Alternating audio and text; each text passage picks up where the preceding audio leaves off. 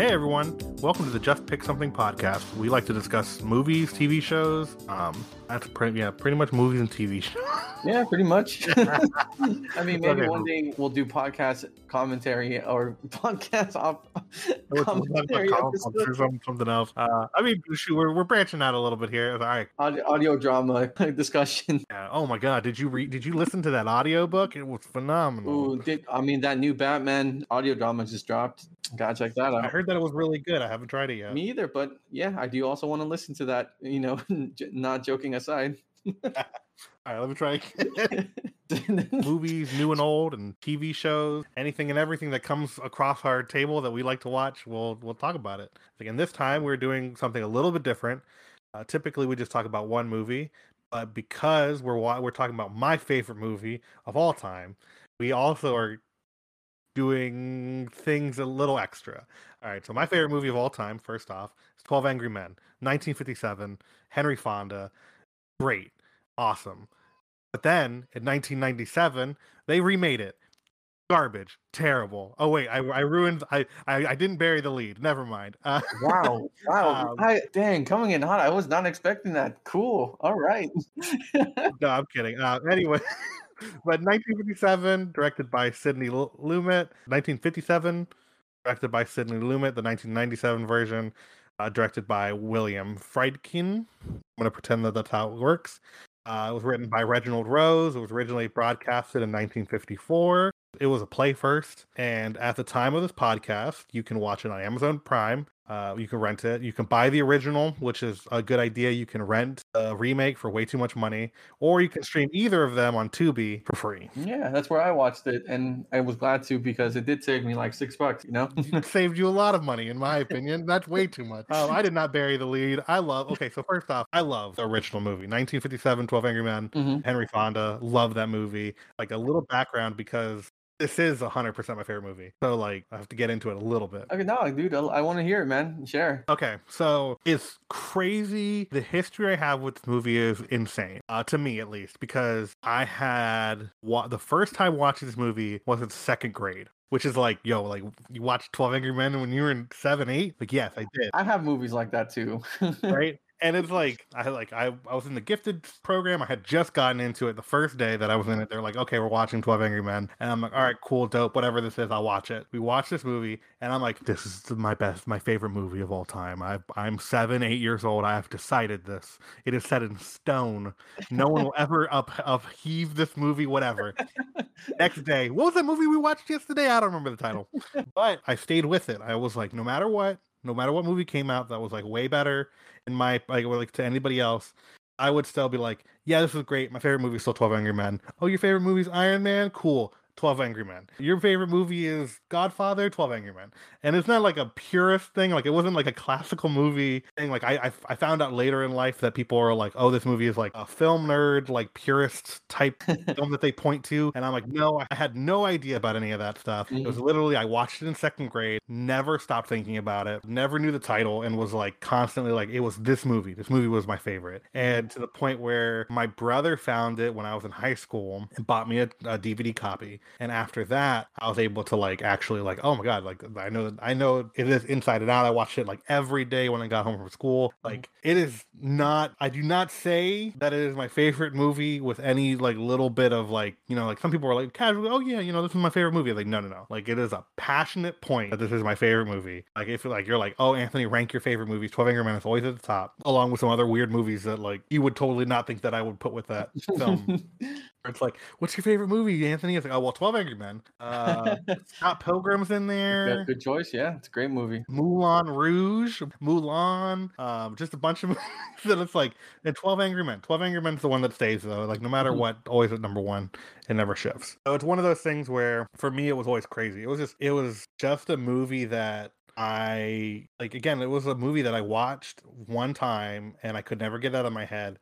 And I was like 7, dude. Like it was fundamental, like in regards to my movie watching and how I view movies today. I mean, it's a really good movie to show, I guess, a kid because at least the 1957 version, like it's not inappropriate for a child to watch, but it's also like really well done in terms of commentary, and like a kid can pick up all the little details and stuff and be like, oh, I'm glad these angry men are trying to get just. And then as an adult, you can be like, oh wow, I see a lot of like commentary and societal representation and troubles at the time, and the inherent, like, I don't know, value in depicting something like this movie. But yeah, I'm not surprised it hit so well for you as a kid. It's a really good movie. I'm glad I watched it. Yeah, no, I've recommended it so many times over the years, and I've never met anybody who's actively been like, this is my favorite movie, which is fine. Like a lot of people, again, it's more of like I think it's more, I guess it's a film student type of film, because it's like, oh, there's a lot of like craftsmanship that goes into this film that like really stands the test of time. It does, yeah. And that it's just one of those things where it's like, oh, it's kind of a snobbish answer. 12 Angry Men, like, oh yeah, well, obviously 12 Angry Men. I don't think it's that snobbish, man. It's a solid movie, Yeah, well, I think that's like, yeah,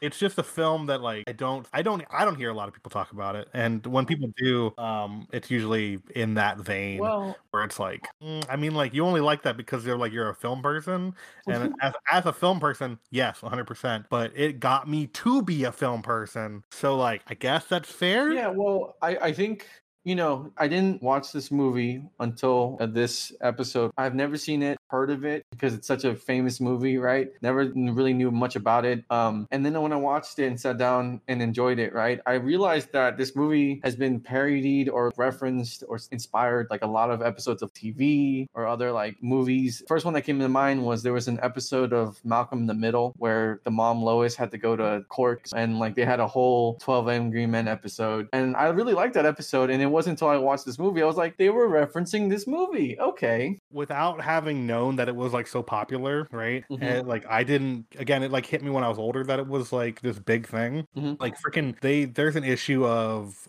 Batman where they have a 12 Angry Men plot, and I was like, where Batman goes in because he beat up Mr. Freeze, and he's like, oh well, actually I found out later that Mr. Freeze is innocent, so now I gotta be on the jury to convince everybody else that Mr. Freeze is innocent. Like, I love 12 Angry Men references. Please give me more. Yeah, like, dude, there's been a bunch of it's referenced like in The Simpsons. It's been adapted into other play performances around the world. Yep, huge. It's way bigger than I ever thought it was, and Family Guy did it. King of the Hill did it. I mean, I don't know. Name a TV show, they might have done it. Like it. Most times, if anybody ends up on a court on a jury, they riff off of 12 Angry Men. Yeah, Murder, She Wrote did it. Yep. Yeah, I mean, love me some Murder, She Wrote. That is really good. Yeah, I mean, it's like the play. It's so easy to adapt and kind of like stands the test of time, because it's kind of like one of those things that where if you start becoming an adult and you start learning about the criminal justice system, right, and you hear about all the like horrible examples of trials being kind of swayed, or the judge being corrupt or this and that or whatever, right, you kind of like hope that the brave guy that stands like his morals or something and is like, I don't think we should be trivializing this matter. There's a man's life at stake. It's inspirational. You want this to be a thing, inspire people to take things like that seriously, right? Yeah. So yeah, unsurprisingly, 1957, 1997, and it's pretty obvious that like, yeah, this is great material to adapt. Yeah, no, it's I just because it is, I'll never stop singing the praises of this movie. But you mentioned it where it's like the conflict of the story is a guy trying to convince a bunch of people of whether or not this person can be convicted guilty, right? If I will say this. If there's anything I can say about this movie negative, it's that, I mean, maybe that's not the best thing to do. Sometimes people are just guilty. Yeah. Yeah, well, we don't know if this kid is actually innocent or not. We hope. Yeah, I mean, we hope to God. We were convinced. True. I mean, okay, so it is pretty clear that they make a point to show in the movies, both adaptations, right, that the way the juror that objects, I don't remember the number he is, maybe 12, Henry Fonda's character, 8. The way juror 8 presents that knife and is like, I found this knife, and they're like, you can't do that. That's not legally precedent. You can't just go get a knife, bring it, and be like, here's evidence to like sway our opinion or something. And I'm not sure how accurate that is. They do make it kind of a point in the movies that this wouldn't happen in a normal, whatever the meeting is called, where they decide that the defendant is guilty or not guilty. It's very movie, you know what I mean? Like, Yeah, 100%. yeah, like it's all exaggerated, inspirational on purpose. Yeah. But yeah, I mean, this was a great movie. I really liked it. I could have sworn that like I recognized his name from somewhere, and it wasn't until I realized that like he's the dad of Jane Fonda. Yeah. Yeah. I mean, well, you should recognize Henry Fonda's name because he's a big actor for his time. But yeah, Dude, I just haven't seen that many old classic movies that he's been in. You know, like the name Fonda. My first thought is Jane Fonda. That's fair. Yeah, and I mean, you should also recognize at least most people should recognize at least one of the other jurors. I don't know if you recognize them after the fact or during the film. Which one? Was it? He was 2. Juror number 2. John Fielder. I'm not going to pretend like I remember what his name is. Okay. You'll remember his most iconic role though. What is it? Piglet. Oh, really? Oh, Yep. Okay, cool. He was the voice of Piglet. I didn't recognize that, man. That's pretty neat. It was one of those things where that was one of the things that I learned when I was a kid was like, oh, this is Piglet. And I was like, oh yeah, it totally is. You can hear it in his voice very clearly. You know, it's really funny. I didn't recognize him, but there was another juror I thought I recognized for a brief minute. I kept trying to place it, and I was like, why does this guy look so familiar? William Dafoe? No, but this man looks so much like William Dafoe. He's just, for some reason, my brain was like, I think that's William Dafoe. Interesting. But like, yeah, no, man, there's so much I could say about the original version that I love, and like from like pretty much every aspect. There is a reason that, again, I keep on mentioning the film student thing. It is very good to go back to like just look at how they do it, because the way they filmed back in the day was obviously more economic in regards to like, we can't do a lot of flashy cuts, can't do a lot of flashy camera angles. This was filmed in 2 rooms. It's basically a bottle room episode. Yeah. Well, there's like a moment in the courtroom and outside of the courtroom, but for the most part, the entirety of the film is. Well, comparing both films, right? You can kind of tell they were done a little bit on like the cheap, because one location, like a group of actors. It works so well as an adaptation of a play. Yeah. Because it also makes sense as a play, like you have one set, one room that you could see everything as an audience member, right? You can maybe move them over to the side for like one scene, and that's about it. Yes, characters can like step forward to the stage and take like an aside or something with a spotlight on them. The thing I really liked about the 1957 version of 12 Angry Men was, I think there was a little more creative cinematography with angles and close-ups and what the camera focused on compared to the television adaptation in 1997. Yeah. Like there was more contrast in the characters and the lighting in the 1957 version in comparison to the 1997 version. You could tell that the 1997 version was very much a TV adaptation, where the camera was a little more shaky. It felt a little more like, bare bones, and like the way they kind of followed the characters and what they chose to focus on. It was really cool seeing that distinction between the 2 films. Yeah, so the 1956 version was very different in regards to at least cinematography, as well as, and this is something that a lot of people don't pay attention to because obviously it's not like a huge thing that people talk about. Like when people talk about cinematography, they're like, oh man, like the shot was perfect. It's like, all right, cool. Yeah, but like what goes into that shot? And with 12 Angry Men, a very specific thing that they did perfectly was the staging, right? Where it's like there's the shot where all 11 jurors are on one side of the room, and the one that the juror number 3 that they're arguing with, right, is on the other, and they have an iconic shot of all 11 just looking at him. They have every character placed so perfectly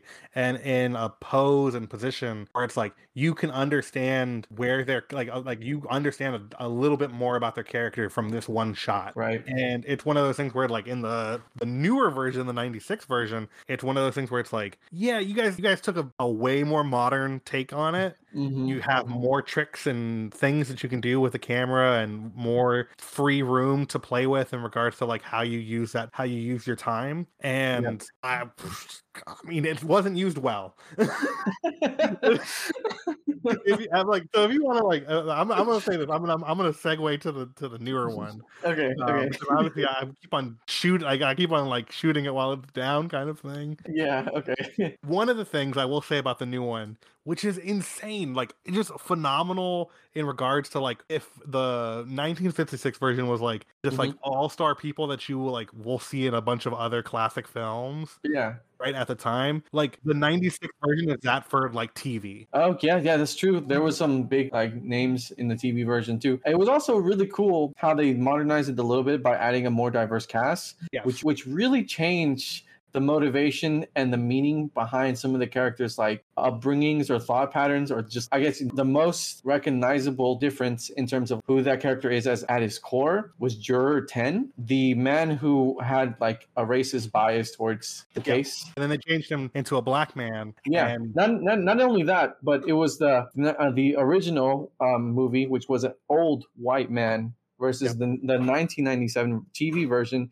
which was an older black man, which is a huge difference in like reasoning why he's so racially biased, you know? Yeah, it's crazy to see, like, because it just changes the context, because like so much, because like on the old one it's understandable, this guy, even if it's not necessarily racist, because like we don't know too much about the kid, right? Oh, okay. So in the 57, I really enjoyed the subtext in the original black and white movie. I really wanted to pay attention to see if at any point they outright said the race of the person. But it was all very much implied like, oh yeah, he's, you know, underprivileged, he's from the slums, he like, you know, it's kind of one of them, the other, right? And then it was just kind of letting your brain fill in what it could possibly be.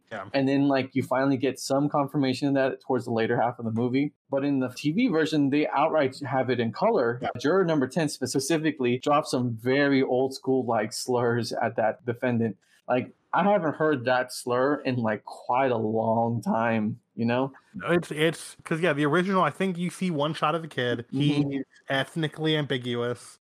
Maybe like black and white, so it's hard to tell skin color or tone. Arguably, like maybe because based on the time period, like Italian, Hispanic. Could be Italian, could be like Irish, could be Hispanic, you know, like immigrant, especially since it feels like it takes place in New Jersey, New York kind of area, you know? And so with that, it was very much like, okay, so we have to get it from context. Like we can apply it to modern day relations, but in that one, it's very far more subtle. And the new one, because of the color, it was just very obvious. It was like we made specific choices to highlight these dynamics, and to change that juror specifically to an older black man is both a fantastic choice because it does shift that dynamic so much, but also it's like it's interesting, but it weirdly, like, I feel like it takes away from that dynamic in the original. I kind of liked it more.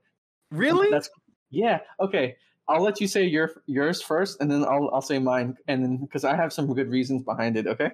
So I like the idea that it kind of is. It's not like a self-hate thing, but it's more of like a generational.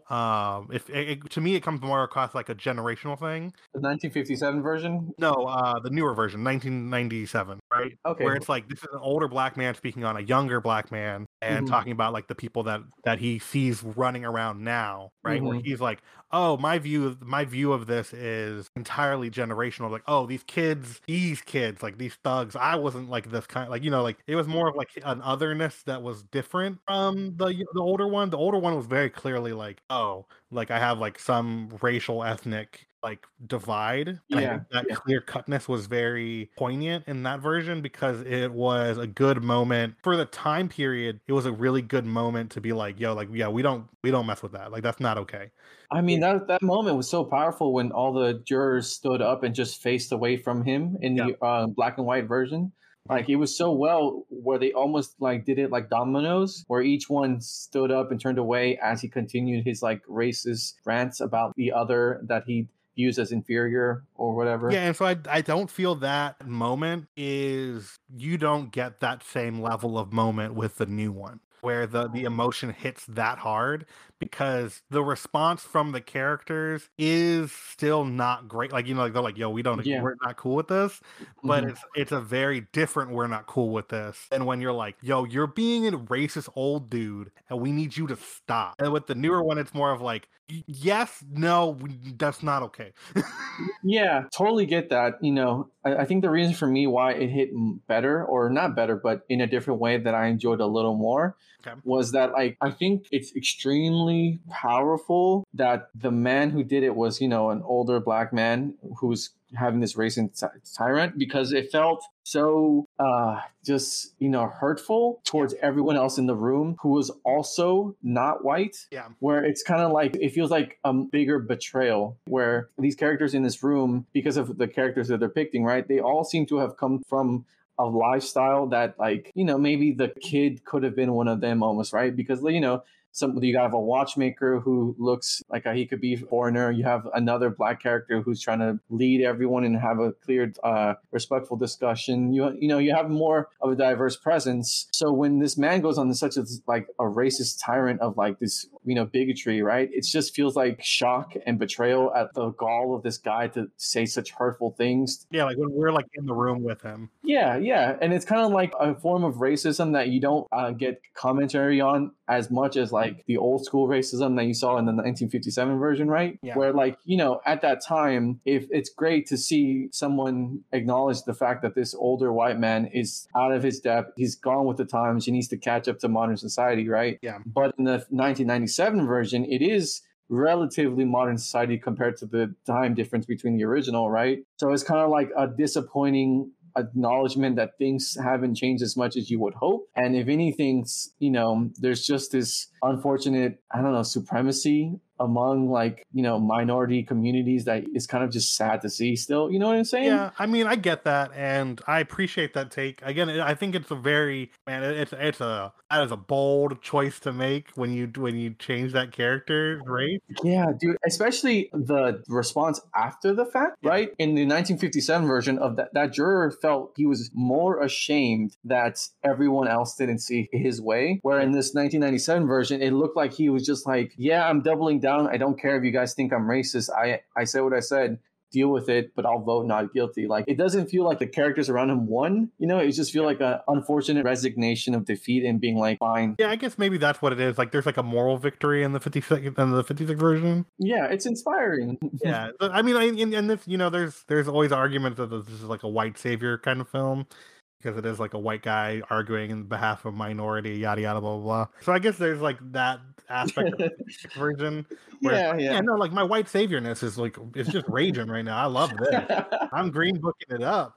But yeah, I mean that's definitely a thing that you apply. But it's also like it's a different time where you just wanted more diversity in movies in the 50s. And you just didn't get it, so you just kind of took what you can get, right? Yeah, but it was certain. Like, I think while there was obviously there's a response by juror number 4 or something like that, where they're like he takes it very personally, because it's like, oh, you're talking about like me right now, like I'm one of those guys. Yeah, dude, shit, man, I took it personally, and if it was it was just like, God, this guy sucks, Yeah.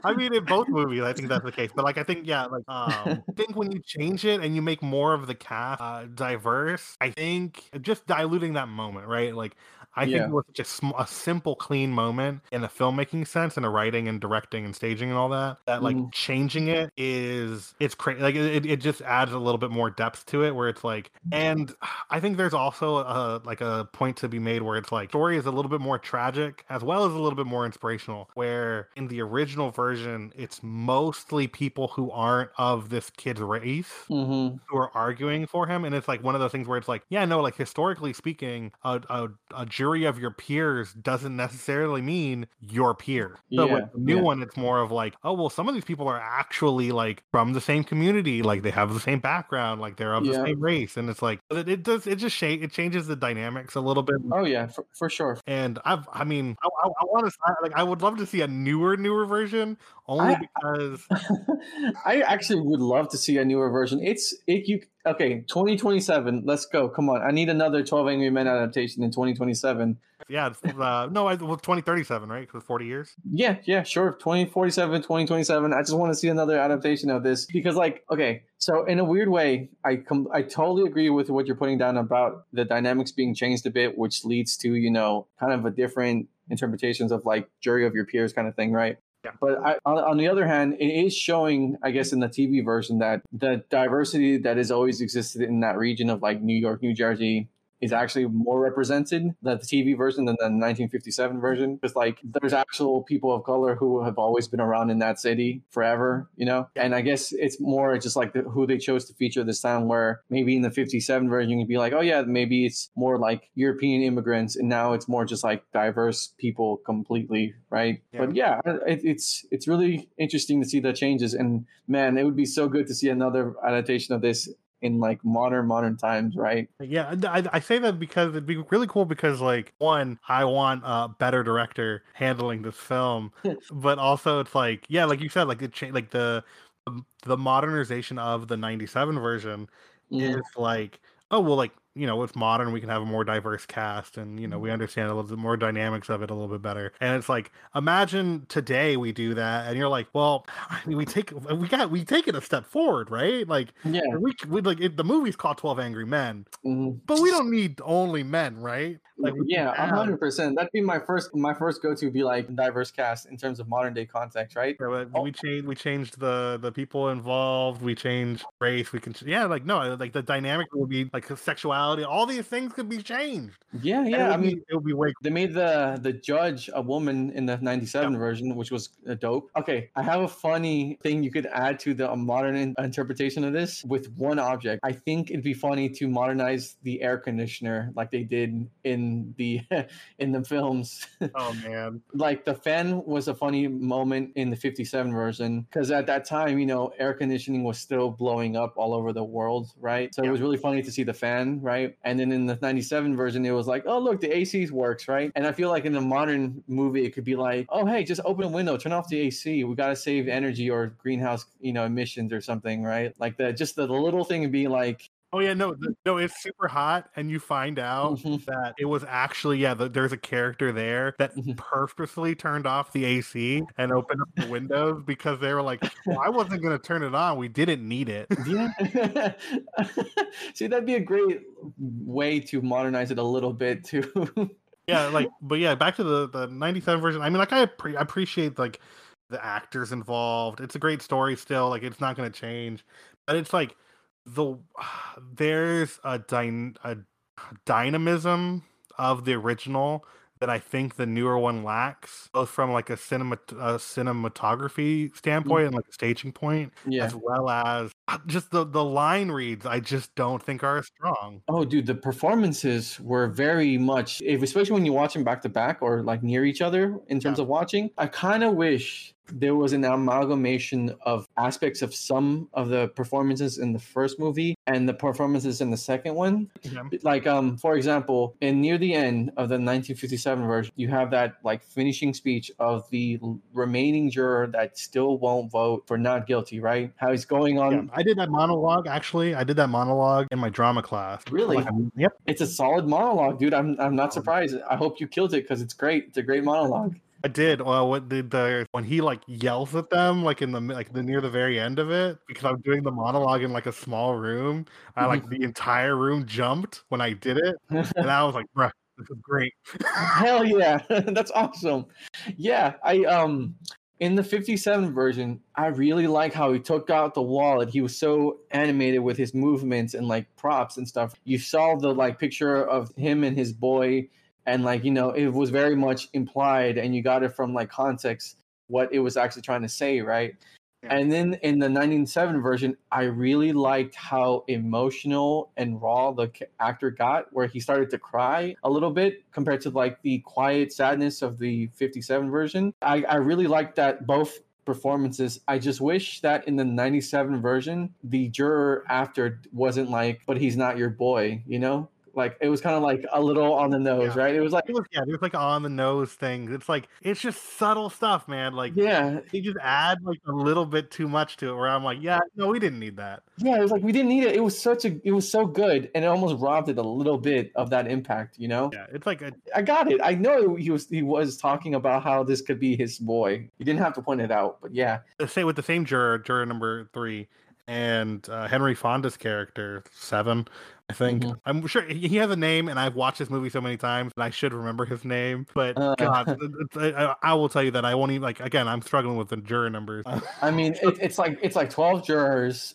across 2 movies, so 24 jurors. You know, Yeah, so I'm trying to like remember it over the top of my head, but Mhm. the moment with the knife where they're like testing out like doing the stabbing thing. But so yeah, Henry Fonda and the one who holds out until the very end. I don't remember which one is which. But so when they have the moment where he's like, I'll kill you, and like, oh, Ooh. you don't really mean you'll kill me, do you?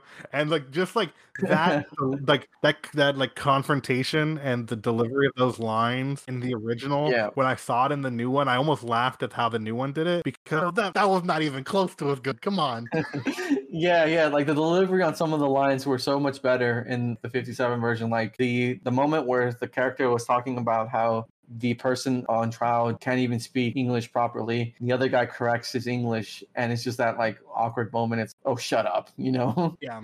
Yeah, moments like that. It's just, man, there was just really good performances in like the 57 version, but there were also some really good performances in the 97 version. And like you're right, it was a really big who's who of television actors. You know, like James Gandolfini, Tony Soprano. yeah, Edward James Olmos. You know, oh man, like there were some big actors at that time. Big get right there. Yeah, I think. You know, I feel like I really like James Fonda's performance in the 57. Or sorry, not James Fonda. I combined Jane Fonda's name and him. Henry Fonda's performance in the 57 version. Like, he was such a good lead for that movie. Did such a good job. Mm-hmm. Like, I don't think it works as well if you don't have Jane Fonda. I think like to prove to again go back to the differences.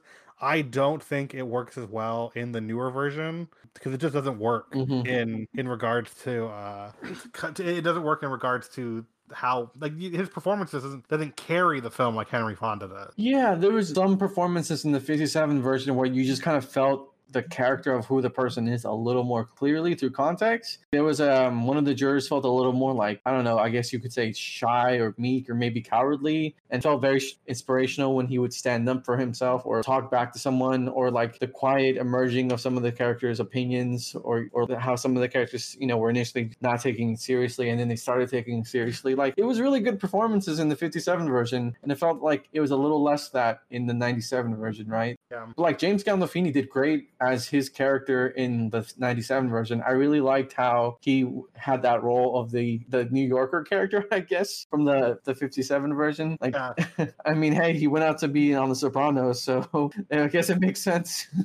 Okay, so just because I randomly was like, I could have swore there was a piece of trivia about the new one that was like really like about how, like who played who. None of that matters. What I found was super interesting was the director of the 97 version was inspired by the O.J. Simpson murder trial and the fallout of his acquittal in conceiving the update of the plot. Wow, that is a huge inspirational difference behind the 97 version, but I guess that's also pretty topical of the time, this 90s. Wait, does that mean that the 57 version was inspired by something also topical at that time? I have no idea. That's a good question. I mean, I could be about to learn. I mean, I'm really curious now too. I saw some other facts, but none of them were as interesting as that. But mostly about like, oh, these people. So in looking that up, right? The director Reginald Rose, right? He wrote a bunch of stage adaptations of the story. Yeah. So there were some theatrical adaptations that had like all female cast. Like some of sometimes the play was retitled 12 Angry Jurors, 12 Angry Men and Women, 12 Angry Women, etc. You know, like that was pretty cool. And like from there, I just keep saying about all the different adaptations that went on to be, you know, like even the audio version for like radio in like the 2000s. Yeah, I know there's a lot. Yeah, that's pretty cool. Next one, 12 Angry Mexicans.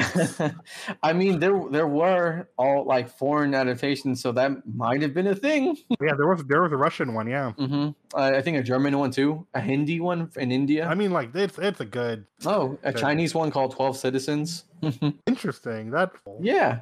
I mean, dude, solid movie. I can see why this is one of your favorite like movies. It was really good. you can just not having seen it now, man, like its impact on pop culture is so felt. Like, it's in so many inspirational things in movies and TV shows nowadays, over time, especially like that one Malcolm in the Middle episode I told you about. And okay, look, this is the first piece of trivia, and this is just like a dedication to what the heck they're doing in the film, right? Mm-hmm. And it's like at the beginning of the film, the cameras are all positioned above eye level and mounted with wide-angle lenses to give the appearance of greater distance between the subject. As the film progresses, the camera slipped down to eye level, and by the end of the film, nearly all of it is shot below eye level in close-up and with telephoto lenses to increase the encroaching sense of claustrophobia. Yeah, see that's pretty dope. I like that. It's kind of like it's kind of like the idea of like good CGI versus bad CGI. When it's good, you don't notice it, but it's great and adds a lot to the film. And when it's bad, you really notice it and it takes you out of it, And like I really appreciated the film camera work in the 57 version. It made a huge difference in terms of the quality of the film too. They stay on moments just a little bit longer. You get to feel the weight of certain lines and like how it's very important. It's like it's very specific how they decide to direct the characters. That like the 97 version is more modern and there's like a lot more flourishes that you'll get from a newer film. But there are times where I was like, you didn't need to cut to a reaction or anything right there. Like you need to like the musical notes like were just like a little off. It was just it's a very nuanced difference. I did like the score change. The score was really nice in the 57 version compared to the TV, but like it was also a TV adaptation versus a movie adaptation, right? So like it gets a little leeway for me in terms of that. Yeah, no, that's fair. I mean, I'm not gonna like. I think I would return to the 57 version probably more than I would the 97 version. It's not bad, and I would definitely recommend it. Maybe just to compare the two, but the 57 version is just so solid. It's like it feels like it's an obvious classic. I think the main reason you watch the newer version is to compare it and to just see the difference that just small choices make. The way that like. The reason I want like a newer version, but I like when I want a newer version of this film, I want like the way Spielberg did West Side Story, because West Side Story feels like it was shot with like a level of grandeur that you don't get in a lot of modern day film, right? With a lot of the newer techniques of doing it. It felt classic. I don't know if you watched Spielberg's West Side Story. No, I really want to watch it because it's phenomenal. Watch it. I really, it's on my list to watch. It's because one of the reasons I really wanted to watch it is because it has Rita Moreno. Like she plays Valentina. Yeah, dude, she has such an interesting like life in the film industry. And like, I'm really excited to see her because she was in the original too. She played Anita in the original West Side Story in 1961. So yeah, I'm excited to see that movie eventually, and I'm glad to hear it's really good. I think it's very much one of my favorite movies from last year. I think it's definitely I think a lot of people. It's okay. This is a version. If we're gonna talk about like the differences that you make in terms of ethnicity and like diversity and all that stuff in regards to your film, West Side Story is how you do it. I feel like this is the right way to do it, right? In the sense that the first one had similar, topics of like racial and ethnic issues and stuff like that, commentary. But like it wasn't really like a focus. And while it's still not a focus in the new one, they do a lot of work to take that into account when the characters ask for characters. Where like, okay, for example, obviously Maria and her family and the Sharks are all Puerto Rican. So there's a good portion of them when they're in private where they speak Spanish, right? In the original film, they don't. They're all mostly white actors. Well, I think, they're pretty much almost all entirely white actors in brown face, issue in and of itself. But the new one is like, no. We take into account that these characters are Hispanic. We take that into account to their dynamics in regards to how they talk to each other, how their conversations take part. Like it's entirely different, and it's also funny. I don't know if you watched Into the Heights. I did, dude. I really liked Into the Heights. It was a good movie. Yeah, in the Heights or in the Heights? Yeah, in the Heights. Yeah. So it's crazy watching West Side Story and then remembering and or watching In the Heights next, because they're about very similar groups of people and the issues that they are facing as like as like a community.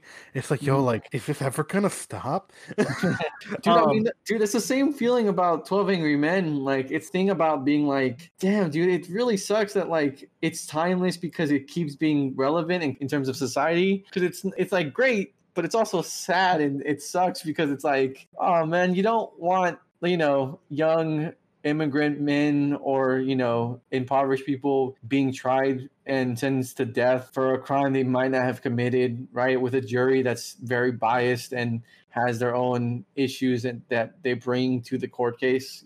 It's like it's not a fun thing to still be a thing. It sucks. Yeah, no, and that's crazy. Again, crazy to like watch a movie that came 40 years after it and be like, yeah, no, like some of this still kind of still stings, and we're watching it 30 years after that.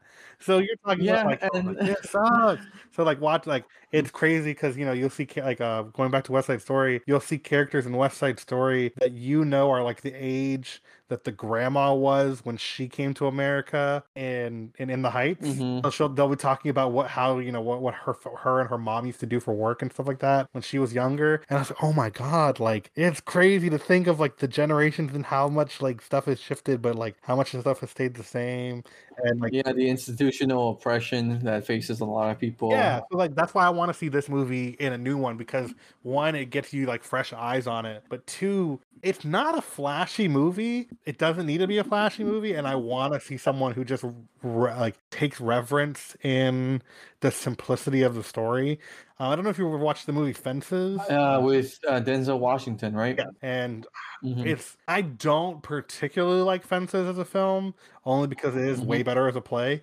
But like, there's a certain level of like care that goes into making a film that it's just people talking in a singular space and being able. I mean, those moments are really good, especially when they're delivered by two actors who can deliver dialogue-heavy scenes like that, right? So it's just, man, I love this movie. I think everybody should watch it at some point. Whether or not they think it's their favorite movie of all time, that's fine. I love this movie too. I agree with you, man. It's a great watch. I definitely recommend it.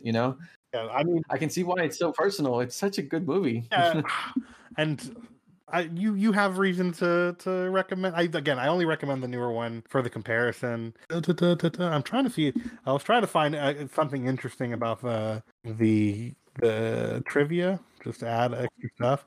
But there's one that it's hard to say how factual this is because it's from Wikipedia, right?